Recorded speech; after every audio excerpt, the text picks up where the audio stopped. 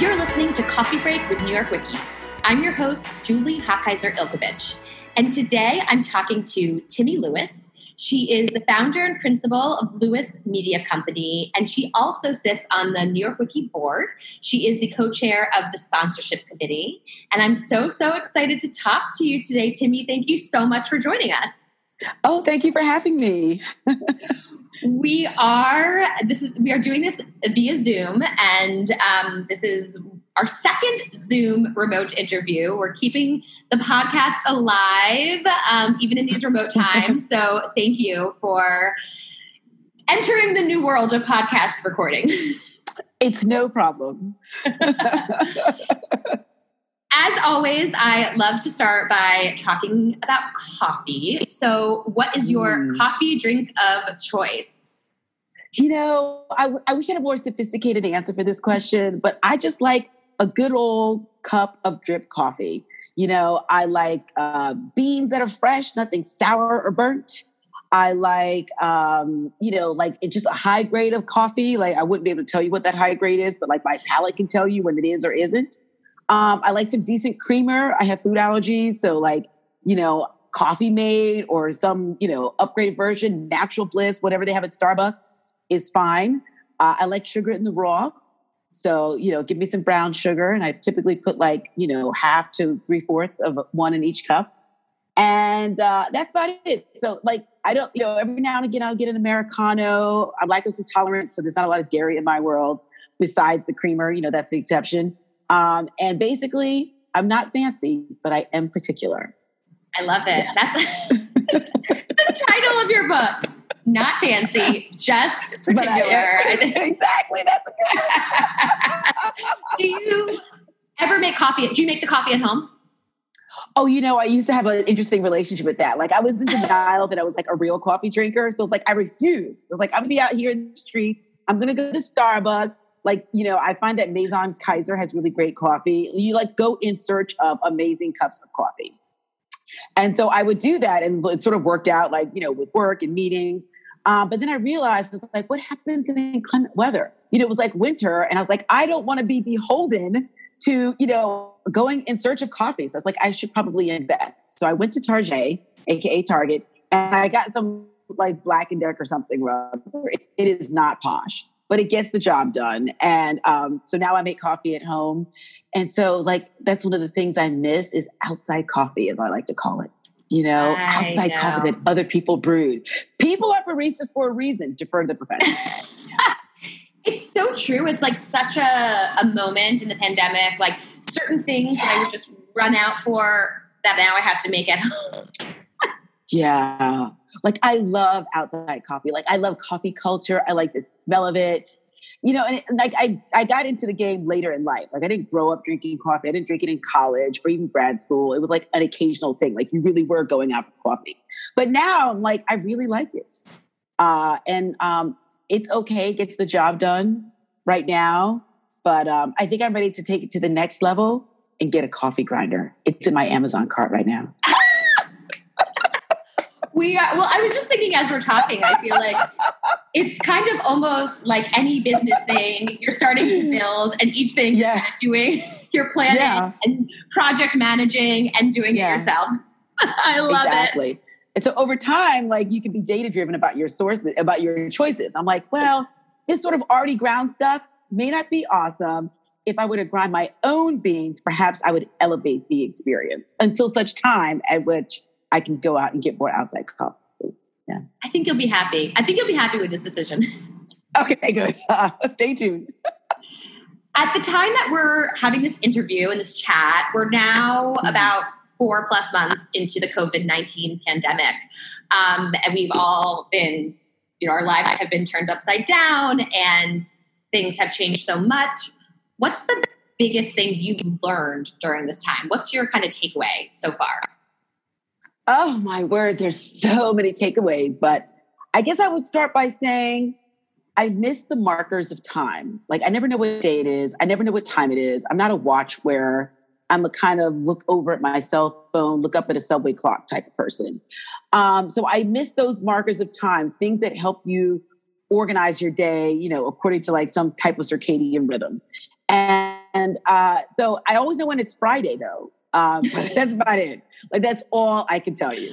So I really miss that. I also kind of lament how everything is a production now. Like, everything used to be so simple. It's almost like, for some people there's BC, like what's B, after pandemic. Like, we're sort of at that thing where you sort of look back to life longingly. Like, it was so simple. So everything is production. You got to decontaminate everything. You have to be really thoughtful about things. You really need to make a very good grocery list.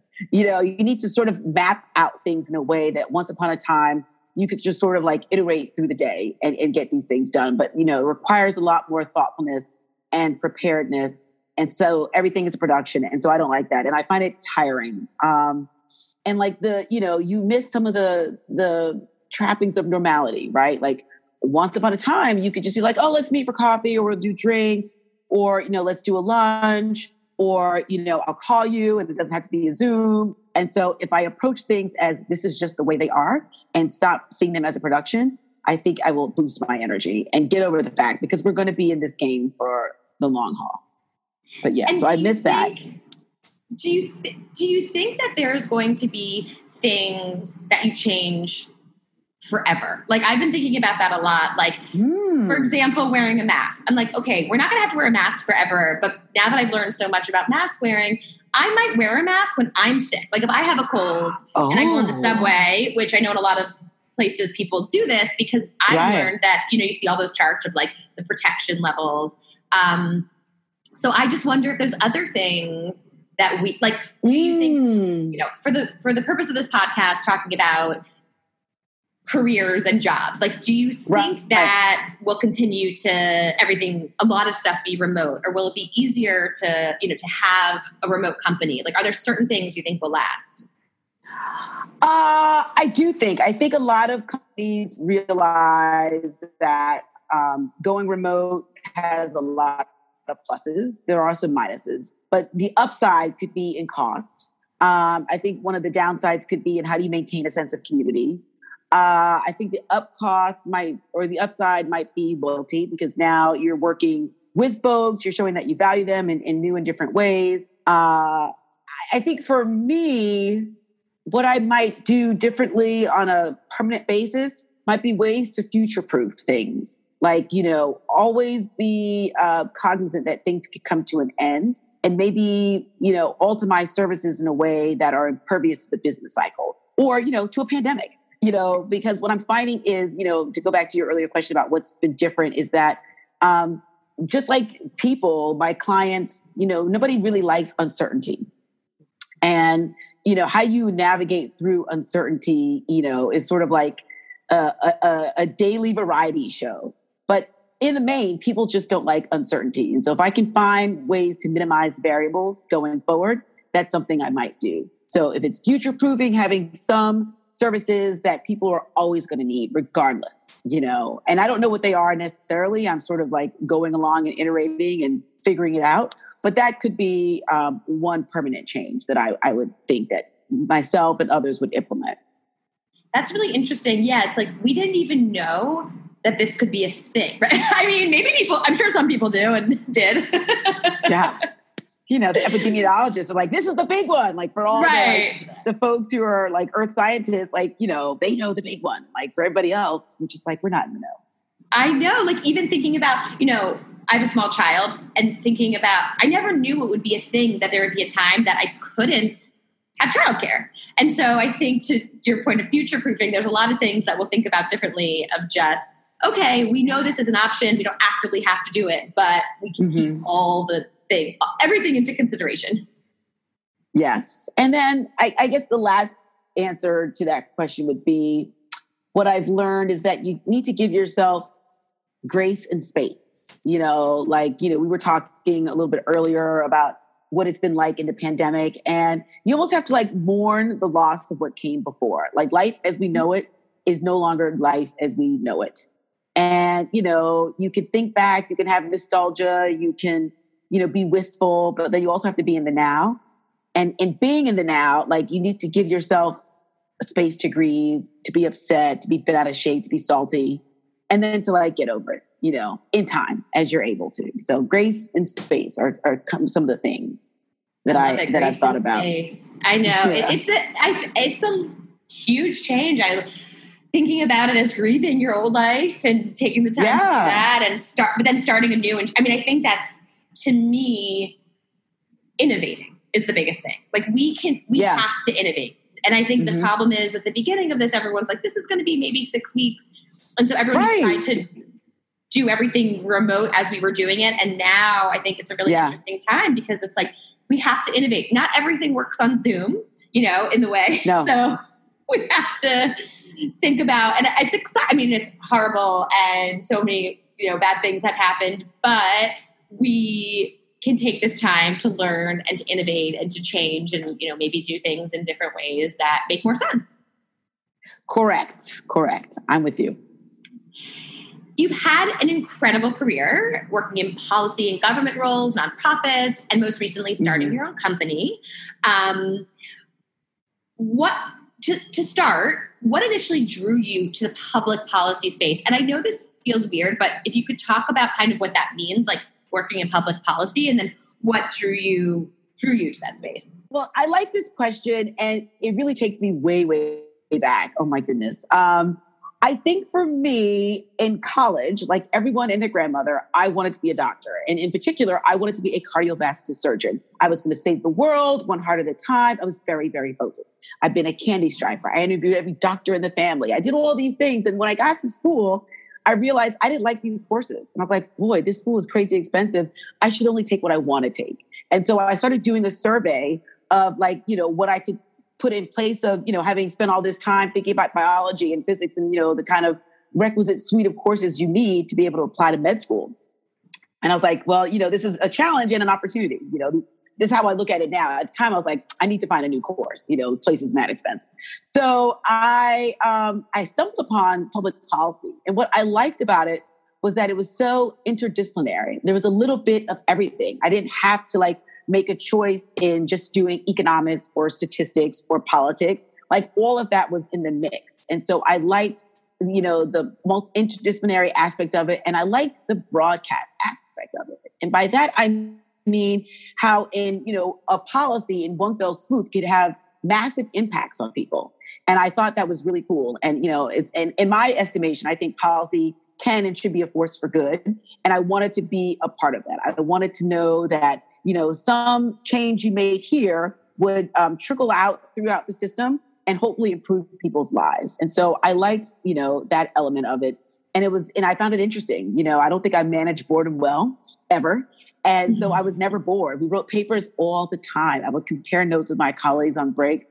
I'm like, God, this semester I wrote 20 papers. But it gave you all these hard skills. You understood the relationship between life and economics and culture. All of these things are inextricably linked, and, they feed into policy. And I really think that's sort of what I liked about it. And then you sort of learn that policy really is a way to implement laws. It brings laws to life. Like you're going to have a legislator that passes the law, but what are the implementing steps to make that law a reality? So if we're going to mandate that people wear seatbelts, you need sort of policies in place to sort of move that idea from theory into practice. And so, policy is one of those tools to help you do that. And it's one of those tools that you can do it, on a mass scale. So I liked that element of it. And so, I didn't mind all the writing of the papers. I didn't mind trying to come up with ways to be artful in your persuasion to get people to see your side of things. And so I really enjoyed that. And I thought, this is going to be a good alternative to medicine. And, it sort of made me think about, my approach to policy is similar to some parts of the Hippocratic Oath, like first, do no harm. But I would take it a step further, that you want to do the most good you can for the greatest number of people that you can. And what was the path? So you studied it, and what did you want to do? And then what were kind of the next steps after undergrad? Let's see, I think for a lot of folks that go into policy, they go into working for government at any level. It could be federal, state, local. And I sort of followed that path a little bit. Right out of college, I was an AmeriCorps volunteer. And so this was going to be my way to save the world. And I helped run a mentoring program for high school students who were interested in the environment and exploring careers in the environment, educational pathways in the environment. I also worked in nonprofit. I got my first taste of life in professional services. So I didn't really follow the traditional path of a policy person. But in college, I did get to work on the Hill. I worked for a caucus. And so, you're working with these legislators who were trying to pass laws and then, kind of follow it through with the policy element of it. So that was a lot of fun. And it was one of those unpaid internships. And so like a fun fact, I would always like go to certain buildings where I knew the lobbyists would hang out because they always had food. So like when the folks from like North Carolina or Kentucky or Texas with a barbecue, I would all of a sudden be very interested in whatever it is they had to say. It's good for active listening. It feeds your belly. Like I had to pay for the privilege of being unpaid. I was like, hello, this whole formula is off. But such is life. And like I had to take a class with it. And so I really enjoyed the internship. But I was like, one way to defray the cost of it was to hang out with these lobbyists. But, that's sort of public policy at work. And in undergrad, we called it public policy studies. And so you could get different concentrations areas. And so as a nod to my previous life as a budding cardiovascular surgeon, I focused on health policy. And then I also had certificates in African-American studies and, like in women's studies. And like, that sort of kind of fed into my interdisciplinary approach to school. And you went to graduate school. Yes, I went to graduate school. And so I worked for a few years and, I grew up inside the Beltway, DMV, maybe better known to some as the Washington metropolitan area. And everyone and their grandmother has like 10,000 degrees. So, it wasn't so much a question as to whether or not I was going to graduate school, but like, what did I want to study? And at what time did I want to like off ramp from working, full time to go back to school? And so I kind of did a survey again. I said, okay, am I interested in law school? And for a time I was interested in law school. I was a legal assistant, but actually working in a law firm that, was like a deterrent. And so one of the partners when I was leaving said, if I'd known you wanted to go to law school, I would have told you not to work in a law firm until you're a lawyer. I was like, you got jokes, but he wasn't wrong. So like I moved on, but like, it was great to get the skills. Like those professional services skills had continued to serve me. I looked at business school and I was like, I don't really think this matches my MO, my ethos, as we might say nowadays. Like I really wasn't like that B school person. Maybe I had a very old world view that it was just like people just out to make money at any expense. And I'm like, well, I'm into public policy. Like these things don't seem to jive. I have a more expanded view, but at the time I was like, this doesn't really fit me. I don't really think so. So I started looking at different graduate school programs. I looked at maybe public health, but I decided that public policy, continuing that train was the way for me. And when I went to grad school, I feel like my worldview had expanded. So I focused on international trade. And that's sort of, how I got to New York.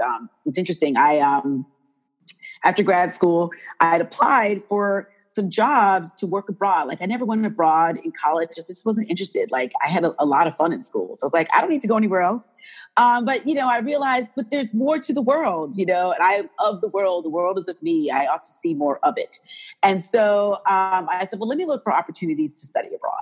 And the opportunity actually came after I graduated from graduate school. And so, but all those things, it all kind of bubbled up to that. I was focused on international policy and international trade. I worked at the International House. I had summer internships in DC, being inside the Beltway. I could work at the Office of Management Budget or the Office of the U.S. Trade Representative. We had a long summer, so I could do both internships. And one defrayed the cost of the other because you can't work for free forever. And then, when I graduated, I applied for these jobs because I had another long summer before my full-time jobs start. And I initially tried to go to Eastern Europe, and I was so excited about this program. I was so proud of myself that I'd sussed it out. I was like, I'm going to go to Europe. I'm going to do things. I'm going to travel.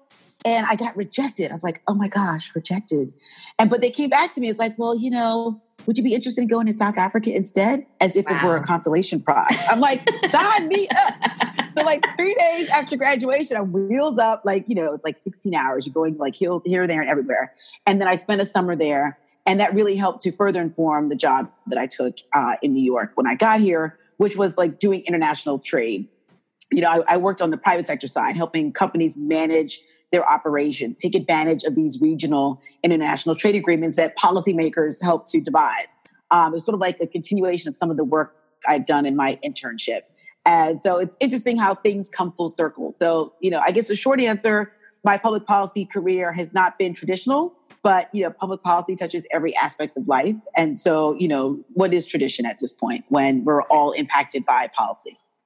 I love that. No, that's so great to hear. And I think public policy is one of those things that you go, when you're looking at majors at school, maybe you're like, what is this? What would I do with it? And hearing it in practice is incredibly valuable, incredibly valuable.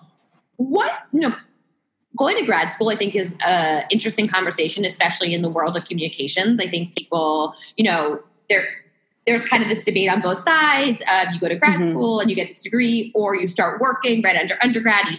Especially in certain areas of communications, like in magazines, should you just go and work and be an assistant and work your way up, or should you come in later with this graduate degree? So it sounds like you did a lot of great analysis when you were trying to decide to go. What advice I learned from public policy. I love it. We're learning it here too. What advice would you have for someone who's considering going to grad school and maybe wants to work in public policy, or maybe wants to work in a different area, or wants to work in communications? What should they kind of take into consideration? I had a client once tell me something that was so profound. I never thought of it this way, but we were talking about where we were going with our businesses, clients we might work on together in the future. And she used the term design your life. So if I were to give some advice to people now, I would say, how do you want to design your life? And you don't need to have all the answers at the beginning, because life is an iterative process, and pandemics happen, upheavals happen. So you've got to be nimble. But if you make an effort to maybe have some sort of underlying architecture based on how you want to design your life, I think that's useful.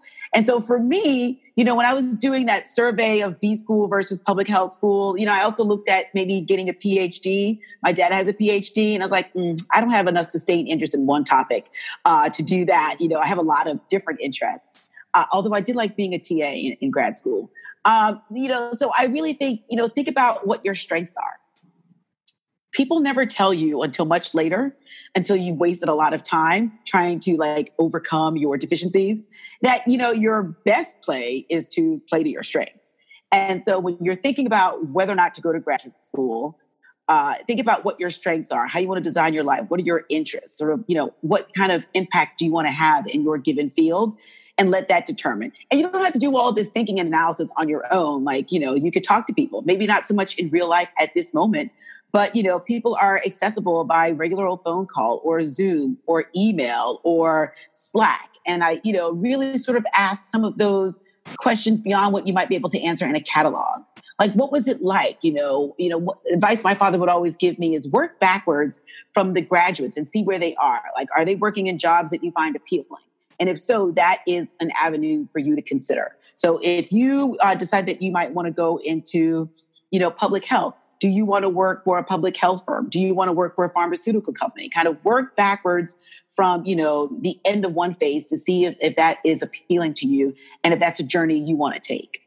And so, and as far as my situation, I knew that I wanted to be out in the workforce for a little while, because I think it helps to crystallize your preferences. You got more data. You had a little bit more lived experience, and you have a better understanding of the working world and how you might want to be in it over the longer term. And then you can go to graduate school. So, in some ways, I think I knew what I wanted to do before I knew what I wanted to do. So I went to graduate school and I continued the vein of public policy for my undergraduate studies. And, and I was like, did I do the right thing? I enjoyed it. How is this really going to manifest itself? But, I've been thinking a lot more and more about it in these later years. And I'm like, I did the right thing unbeknownst to myself. This is, how I would design my life, how I view the world, how I want to be helpful. And it sort of goes back to that always wanting to be of service. And I look for that in opportunities, in client work that I do, outside activities like being part of New York Women in Communications. How do you want to be of service and be helpful? Because I didn't get here without people pouring into me, and it's a joy to be able to do that for others. Such great actionable advice. I love it. It's so good. I try. It's interesting. Like something I've been doing lately in this, I'm a list maker. I love to make lists. And something I've done, maybe it's definitely started pre-pandemic, but I've been doing it more as, kind of our time is shifting and availabilities are shifting, is making a list of priorities. Like you're saying, like, what do I actually, and physically writing it down. And then when certain opportunities arise, applying to that list. Because as you know, and I think we were talking about this before on our pre-recording chat, like time is money and your time is so valuable. And so it's very easy to get pulled in a million directions. And I'm sure I sound like a little bit crazy or maybe hyper-organized, because I'm hyper-organized. But it really has helped me when I get pulled when I get pulled in a million directions, to be literally look at the list of priorities and say, does this apply to any? And maybe it does apply to something, or maybe it's very small, or maybe it's a new path and it's a new priority that I can add. But even just thinking about what you're saying, like thinking about the values first, and then making the decisions based on the values. I don't think a lot of us have. It's almost like we don't have the time. I'm using air quotes because we have the time, but don't make the time to do that. So I really like that way of thinking and that decision making process in terms of deciding any next step, right? Yeah. And it's sort of, you always have to work on it, because like, your default might be like, say yes. Like, especially when you're building a business, you want to say yes to everything. But like over time, you really need to have a different set of filters. I like football, and Marshawn Lynch, like he's sort of like this modern day soothsayer. He says things that sound off the wall, but if you really listen, like there's a lot of wisdom. And so one of his quotes that he was saying right about the time of the Super Bowl, when life was simple pre-pandemic, he said, using like euphemisms, he said, you need to take care of your chicken. You need to take care of your mental. You need to take care of your body, your physical. And so chicken is a euphemism for money. So it's like, think about what you're doing that's going to help advance your business. It's sort of like how I took it. Think about what you're doing in the self-care area, because like if you're not looking after yourself, how are you going to look after others or your enterprise? And think about what you're doing for your body. Like I've been thinking a lot more about my posture and, maybe doing more free webinars from, all these physical therapy people who are talking about how not to slouch in your office chair, or, how to stretch in your apartment or whatever. And so, that's another way that I've been working on how to design my life and apply these filters so that I'm doing things that are going to be worthy of the investment, because I had another boss who said, always do things that are the highest and best use of your time. I love it. It's so great. It's great advice. Among your many accomplishments along the way, you founded your own company, Lewis Media Company, and I'll definitely have you talk more about it, but it advises agencies, small and mid-sized businesses, and creatives on strategic communications, marketing, and business development. So love to hear how you kind of how you got there. We've heard a bunch about your path so far, but how you made that decision and, what you learned from starting your own company that maybe you didn't know. I know it's weighted a heavy question. I know. You see me like, I'm looking up to the stars, looking for the sky to save me, like a Red Hot Chili Pepper. Well, I gotta say, like this, the whole, the germ, like, the seed of this business happened like in 2011. I was in between jobs and I was like, I need a way to, keep up my chicken, keep the money flowing, maintain connections to and grow my network, keep my skills up, keep my interests up, stay current with the industry. And so, I would do some freelance projects off and on when I wasn't kind of focused on finding my next opportunity. And then when I got my next opportunity, I would continue to do things as they came. I wasn't necessarily always seeking out. Sometimes things would find me, but, I wanted to keep the business alive. And, when I decided to take it full time in 2017, then I got like another role. And then I went full time in 2018. So I just celebrated my 2-year anniversary, as it were. Congratulations. I thank you, doll. And I thought to myself, I don't want any more regrets in life. I've had plenty of regrets. I don't want to add to the list. Like I can't go back in time. I can't turn back time, but I could do things differently on a go forward basis. And so I didn't want to be left to wonder, oh, what could have been? What if I had taken that leap? And I was like, so I started to say to myself, if not now, when? Why not me? If it's terrible, if I crash and burn, fine. I crashed, I burned, but I won't be left in the dark about what could have been. And so I thought, it could also be amazing, right? Like, looking at the positive, but I just didn't want any more regrets. And I thought, in some ways you've done all these interesting jobs, and I had a lot of great jobs. And I've actually liked most of my jobs. But you're always looking for like that perfect marriage of opportunity and like the type of work you're doing. And I thought, well, maybe I could design that for myself. And, if I am, the master of my own universe, I am able to like, pick out things that I want to do. And so it's been interesting. I would say, to the flip side of your question, like the reality, what have I learned? Oh my word. I've learned that, you should prioritize business administration. And that doesn't mean you, Timmy Lewis, has to do it. Like, defer to the expertise of others. Like, I've always been a big fan. Like, I don't do my own hair. Those aren't skills God blessed me with. I can run my Yap. I do that. So, but for everything else, you have to defer to people who can help you along. So I had some silly notion that I could do my own website. Lies. I had some silly notion that I could do my own accounting. More lies. So get a good accountant and sort of get your administrative infrastructure in place. And I had the good fortune of having had some clients already before I started. I was doing some work on the side, and I had a couple long-term clients and just rolled them over.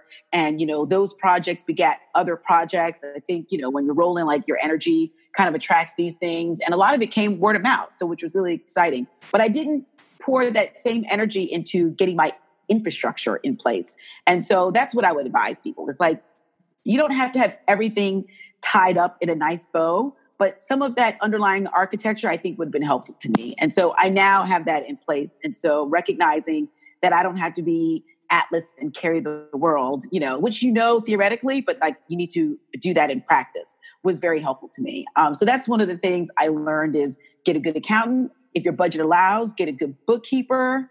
And sort of like how everyone's cooking more, or at least they're thinking about cooking more. And I was always taught to clean as you go.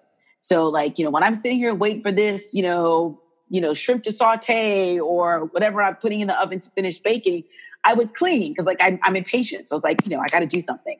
So in a similar way, I'm now trying to train myself to be better about some of that business admin, to do my expenses as I went along, as I did when I was a consultant and I had to.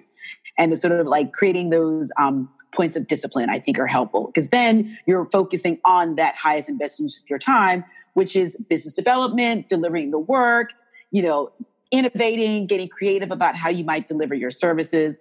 And again, going back to those ways that you might future-proof your business against other downturns in the business cycle. It's such amazing advice, because I think also, when you're starting your business and you're maybe not wanting to spend money, it feels like spending on like a bookkeeper is crazy. And it doesn't as I'm sure you've learned, like, it doesn't have to be that expensive, but just spending any money on things you feel like you could do yourself. But it's your time. Like, we've learned this too. When you think about, I could have spent, I'm building my website. That's going to take, let's say 15 hours, like 15 hours of business development or active sales or making my clients happy. It's really just the distribution of time. It's really, really good advice. Yeah. I don't know if I've talked about this podcast before, but something I've learned also is there's just a lot of services to support businesses as well. And, so when we started the city of New York, they offer legal services for free. Correct. So I think, and small business classes, and how to do QuickBooks. If you want to learn some of that yourself and some of the easy stuff. So, maybe that again is where you should hire a bookkeeper, but all kinds of classes, right? I'm not encouraging anyone to do their own books, because I've been there and it's very time consuming. But I think, it takes a little bit of, searching, but there are a lot of things available. So setting up that infrastructure, like you said, and knowing it doesn't have to be expensive. Or I think like you and I had this conversation. I remember it was probably a couple years ago, and I feel like we had talked about, you were thinking about maybe even potentially partnering up with some other businesses to share a bookkeeper or something like that. Exactly. So, and I think that I remember that because I thought it was such a good idea, because it's like, you don't have to be employing these people on your own, and that can be very expensive, but partnering up, obviously also using maybe a freelance resource. But setting that up is so, and it's hard, right? When you dive into it, once you're busy with work, it feels like, oh my God, I don't have the time either to set up the infrastructure, but it's so vital. It is. And, if you do it as you go, or you may have a designated day, or you carve out a little time like you would for all the shredding you have to do or what have you, then it makes it, it's a snackable type of situation. It's not like some big, huge thing that you then have to tackle. But yeah, and sort of in learning more about these resources, and I've taken a lot of these classes, I looked up one day and realized I was part of this community of entrepreneurs. And so, we can have these conversations about tips or leads, or maybe going to market together, or, bartering, or, co-financing a virtual assistant or a real life assistant, or things, you can do to help elevate your respective enterprises. But also, kind of going old school and just bartering and cost sharing and just, sharing information. So it's been nice, because I looked up and I realized, I was like, I know a lot of entrepreneurs, and a lot of them are also women, but I didn't realize it at the time. And so we help each other out. And so that's been lovely. That's great. Community, especially when you're, I have an agency, and we often say we're looking to meet other agency owners, because we're all trying to figure it out almost ourselves. I'm like, I'm sure some of them are doing things that much better than I am, and I could learn from them. And I'm sure there's certain things I've developed, processes and things like that, that they could learn from me. So the community building is really, it's vital. I totally agree. It's huge. One other thing I would add to that question is, when you run a business, you're never really off. This notion, going back to I don't know what day it is, I only know when it's Friday. The notion of time is very different. It's more fluid when you run a business, I think, especially when, I'm a solopreneur, but then I'll hire people, 1099s, as it were, to help me execute on certain projects, depending on the size. But I think I remember taking a trip, and I was like, I really couldn't be off. And you're always on. And so that part can be, that realization just hit me. It in theory, but the practice, I was in St. Lucia, a year ago. And it was awesome. It was such a great trip. I love St. Lucia. Oh my God, I love this trip. It was so fabulous. So I was there, and I had some silly notion of taking my laptop, to the beach. I'm like, these are lies being told. I just need to go back to the room and carve out this time, because this is what you do when you run a business. And so getting those reminders that you're always on, you sort of have to design your day a little bit differently. One of my sisters was getting married, and she was looking to hire a wedding planner. And she was really impressed by one of the wedding planners, because the wedding planner, even though she ran her own business and she didn't have a huge staff, but she did work with photographers and other people, she put up office hours on her website. If only for herself, then, also for her clients. And I think that's a useful notion, and one that we all should really think about in these pandemic times. Is how do we sort of set some boundaries on the time so that you have more to give later? I think it's amazing advice. And I think, to your point about vacation, I don't know how you feel, but if I'm on vacation and I say to myself, okay, I'm going to work every day from 2 to 4, I'm going to look at my emails, it then releases you the rest of the day from worrying about it, because it's that if something pops up, you're going to see it, and you don't have to always be on, always checking. So I think setting those boundaries are vital. And the reality might be, especially if you own your own business and you're solo entrepreneur, you're not going to be able to be bye, shutting down, but you can definitely work less, and you can be in control of it, which I think is also a really, I love that control of, I don't mind working because someone else isn't telling me when to do it. Right. Exactly. And you're doing it for yourself, and you want to serve your client. You want to do a good job. So that helps to motivate you. But I think having designated times, Absolutely. One thing I did years ago was take off the chimes. When an email comes, I don't need a chime. We're all checking our phones incessantly anyway. So maybe we don't need that prompt. But that was one of the things I did back in the BlackBerry days. Whoa, that's old school. I was going to say, I know, right? I don't have any notification. I have so few notifications. To your point, I was like, I don't need a text message notification. I don't even have anything that comes up on my screen, because I'm going to be checking my phone every 30 seconds. Like I'm not missing anything. And on my computer, I can see, the number on my app, iMessage. Right. Yes. I think, I have no email notifications either. Because to your point, I tested it and I didn't find I was missing anything. I felt like Pavlov's dog. Right. Like I'll still have them on text message because like I still see those. Like I try to like not text with like my clients, right. I try to just like do email. So like you've got some area that's a little bit separate. So I'll have for those and, like if somebody FaceTimes, like, but for the other things, no, I'm not interested because I'm going to check it anyway. Right. I think that's great advice, especially now, like we're all home, we're on our devices all day long. Mm-hmm. Really, when you log off the 2 hours you have in the evening, probably before you go to bed, right? You can live without the notifications. Yeah. Like quiet is like, I like the sound of quiet every now and again. It's weird, right. But you can hear the silence. I know. I want to make sure we also have time to talk about on the board of directors for New York Women Communications. So you're the co-chair of the sponsorship committee. And it's really exciting. We've been talking to more and more board members and hearing more about their roles and what they're doing. And I'd love for you to talk about, what that role is. And then how is being part of that board, how do you balance it? And what other impacts maybe has it had on your day-to-day life, on your career? Mm-hmm. I'm sure there's a lot of networking happens. I think that would be really, really valuable to hear about. Yeah.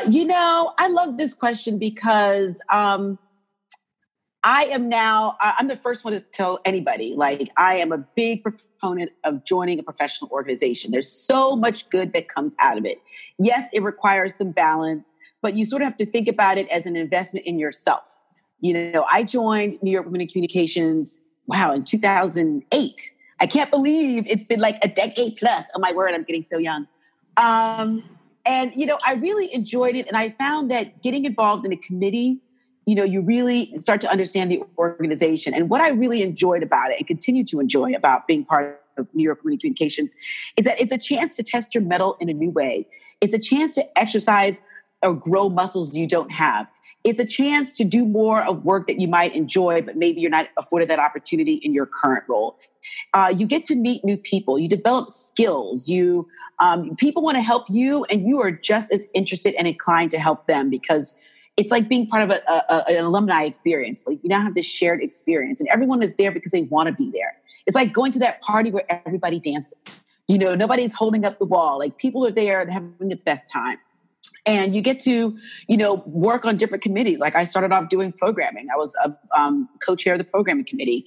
And that was fun because like I'm a news junkie. So I was always try to bring interesting people. And I got to meet a co-chair and like we worked in totally different areas and we're friends to this day. And then I was on the foundation board before we sort of merged everything together. And now on sponsorship, I joined sponsorship because like you just need to reinforce those selling skills. Like, everybody is in sales. You may not call it that. It might be outside sales, might be inside sales, but everyone is, engaged in the art of persuasion, getting people to do things that they might not otherwise do.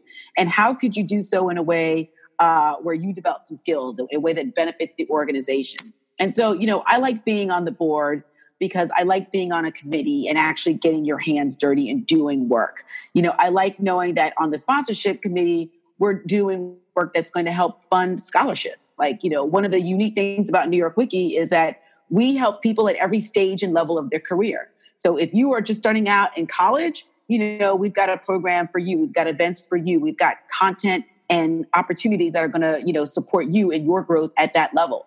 If you are already in the C-suite, we've got opportunities for you. We've got special roundtables, we've got matrix opportunities. And so I like that, that's kind of a differentiator among other professional organizations.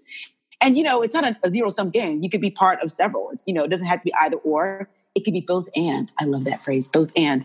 And so that's what I like about it. And in the case of sponsorship, we are helping to power some of our big tentpole activities. Like, in the fall, we've got the Student Career Boot Camp. In the spring, we've got Matrix. This year is going to be different because it's a pandemic. And in the summer, we have Ladies Who Laugh. And these are all fun events. They're team building events.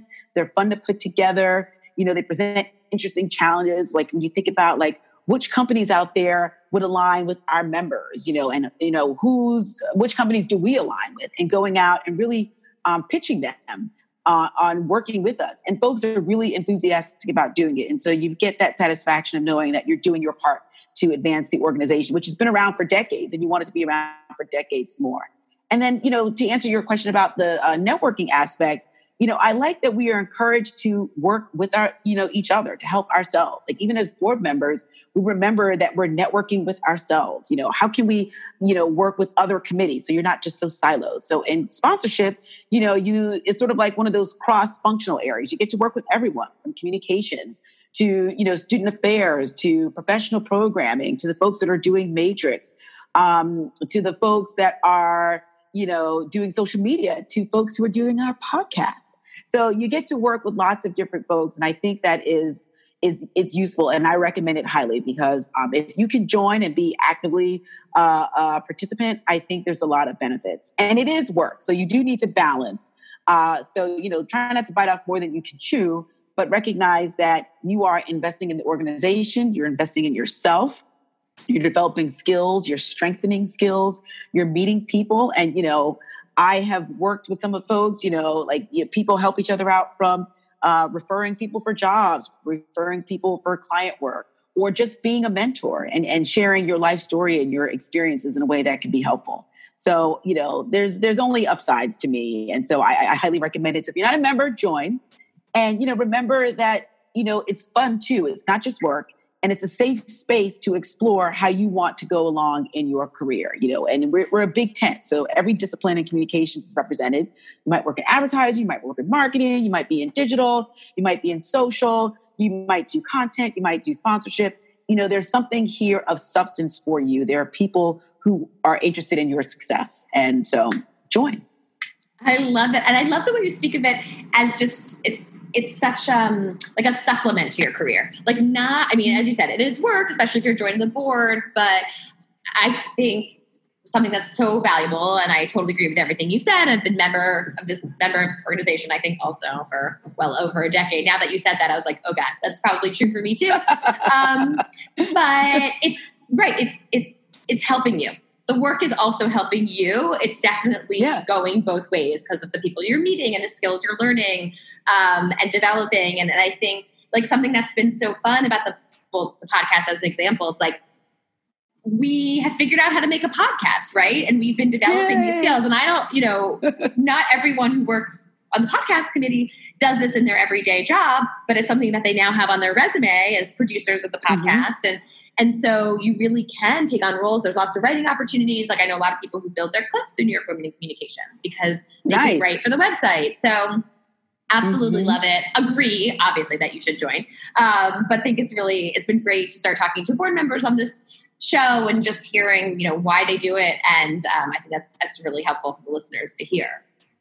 Yeah. And, I think what's interesting about New York Wiki is that it's really volunteer based, like the money we raise really is primarily going to scholarships, and people put in their time to help cover a lot of those other ambitious goals we're looking to achieve. Like again, from the scholarships as you're starting out to, if you're mid-career or you want to make a change in your career and you apply for a pivot grant to help you develop some skills that you might need or want to move your career to the next level. So, it's been all good for me.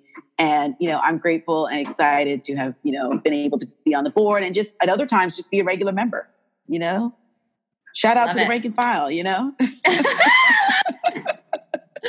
We're going to take this conversation in a little bit of a different direction for kind of the last question, away from COVID-19 and work in general. But so in addition to what we're going through with the pandemic, our country is also facing the crisis of systemic racism that has plagued our nation for centuries. What changes do you hope to see in our industry? So what have you seen? Maybe you've seen some stuff already, or what do you hope to see when it comes to improving diversity, equity, and inclusion at kind of every level within an organization? I've been thinking a lot about this. I sort of see the pandemic. We have twin pandemics, right? And some of us have been hip to the other pandemic for a little bit longer. everyone is now sort of got like a basic, or more people now have a basic understanding of, how structurally this country has not always advantaged all of its citizens. And for me, talk is cheap. So it's early.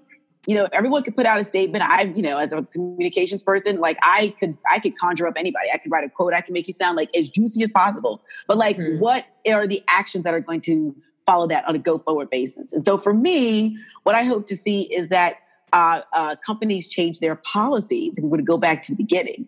What are you doing at an elemental, fundamental, operational level to, walk the talk? And so, what are you doing from a policies and practices standpoint? Are you looking at pay equity? Are you looking at tying up your priorities to your evaluation system? To your bonus system, to how you compensate people?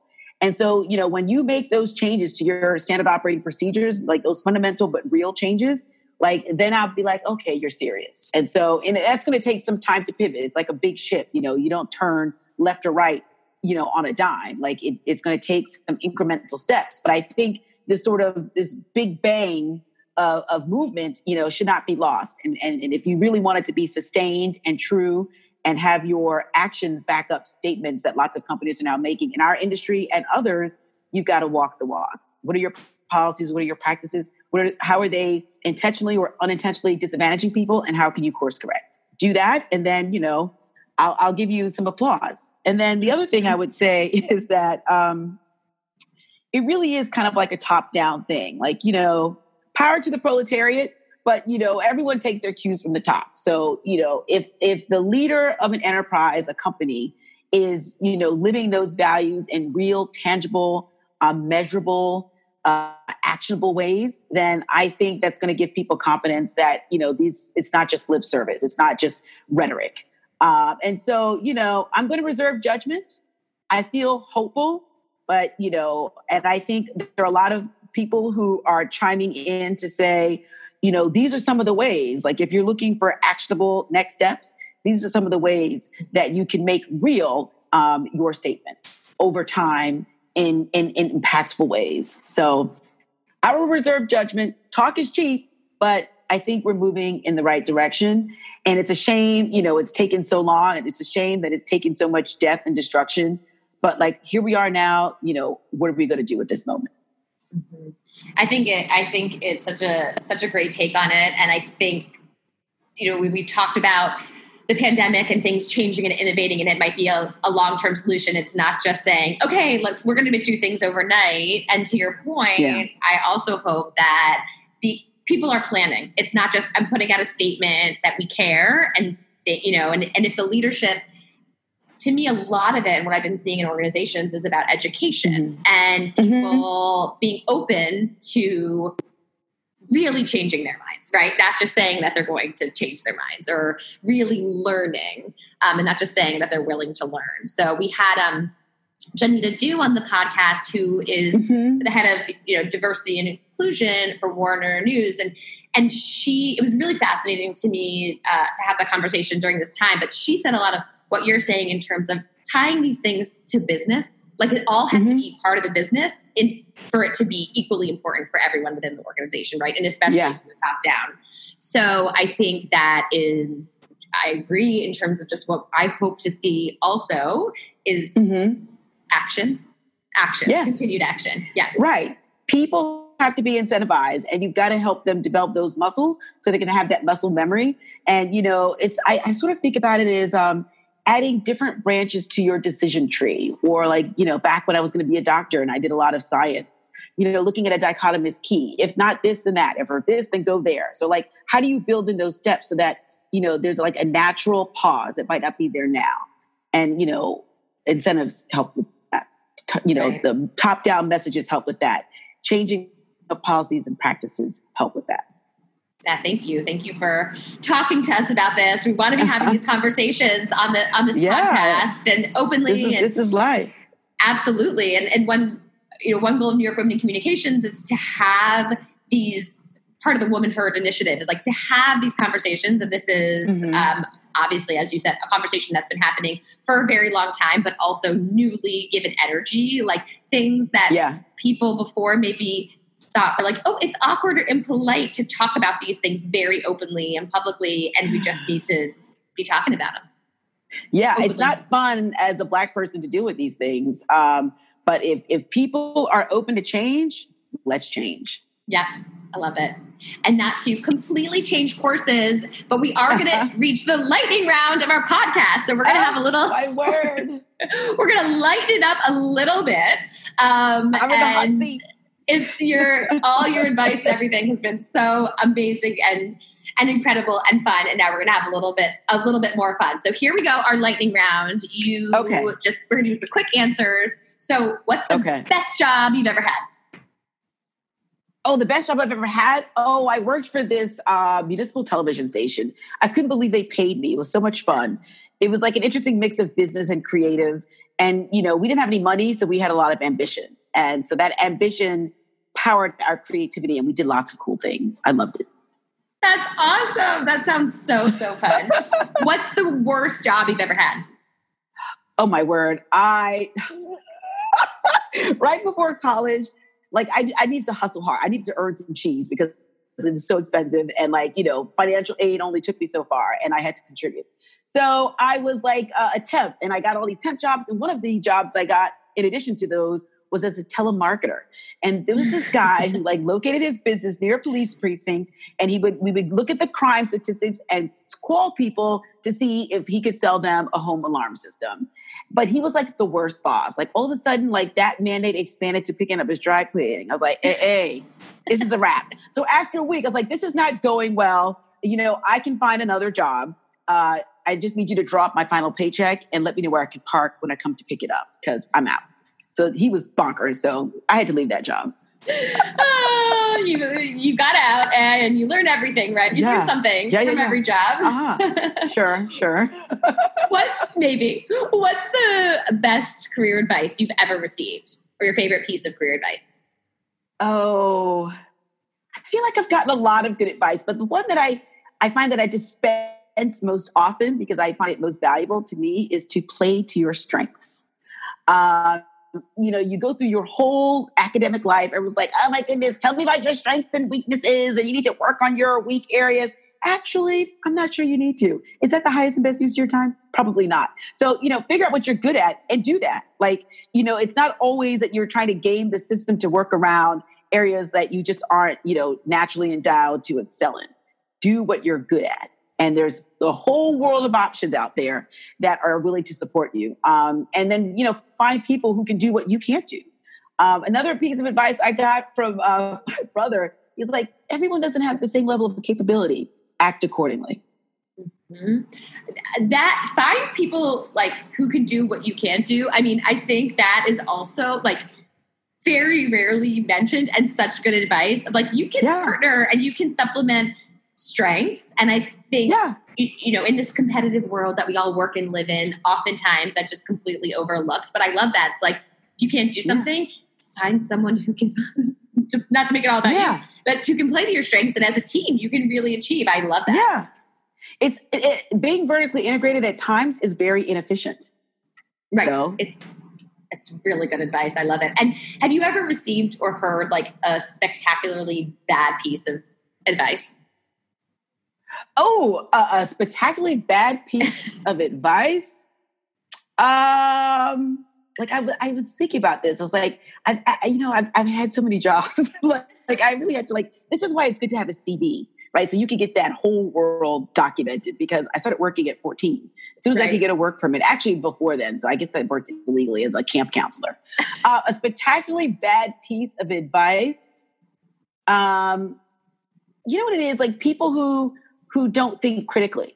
They sort of take everything that's given to them and they don't really, use their powers of discernment. Sometimes what people give you is good stuff, but you should use your brain and, and evaluate, because on the surface, it might seem like a good thing, but maybe not. So I think knowing that there are times when you should question things, use your powers of discernment and don't just take what's given to you. I think that's great. I mean, I think in terms of advice, right? Like your bosses give you all kinds of career advice. And I think when I ask this question, oftentimes people have to think about it because they're like, oh, I don't know what's bad advice. But probably at the time you listen and you take that advice in and you think, oh, this is advice, I should consider it. But like you're saying, thinking critically and being like, yeah, even though this person's saying this and even if I respect this person, like it's not necessarily something I should do. I think that's pretty hard. Yeah, like, sometimes you just have to pause. And like, I like to move fast. I talk fast, I walk fast. But like there is some benefit in just taking a moment. Right, totally. I love it. Take a moment. And where can our listeners find you? Are you on social media? Where do you like people to connect with you? Do you like them to connect on LinkedIn? I've been thinking a lot about this. Like, I read a lot, but I'm a social media observer.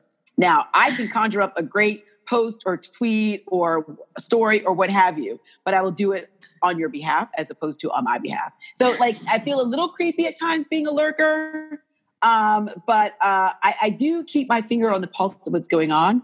I just don't always choose to opine, which is ironic given that we've been chatting all this time. I love it.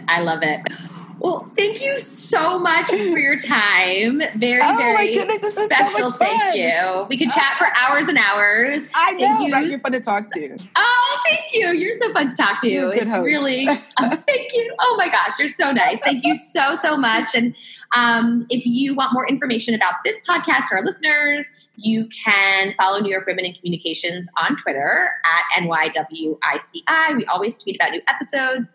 Or you can go to the website, nywici.org/podcast, nywiki.org/podcast, and you can find all our episodes there. So very special thank you to Timmy and a very special thank you for listening. You've been listening to Coffee Break with New York Wiki. I'm your host, Julie Hochheiser-Ilkovich. Thank you to the amazing team that works on this podcast.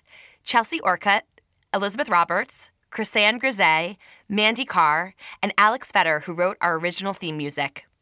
And thank you to the team at New York Wiki who supports us, including, but not limited to, everyone at Kellen, Deidre Wyeth, and June Price, who designed the show's logo and does all of our graphics. For more information about Coffee Break with New York Wiki, go to nywici.org/podcast. That's nywiki.org/podcast. Thanks for listening.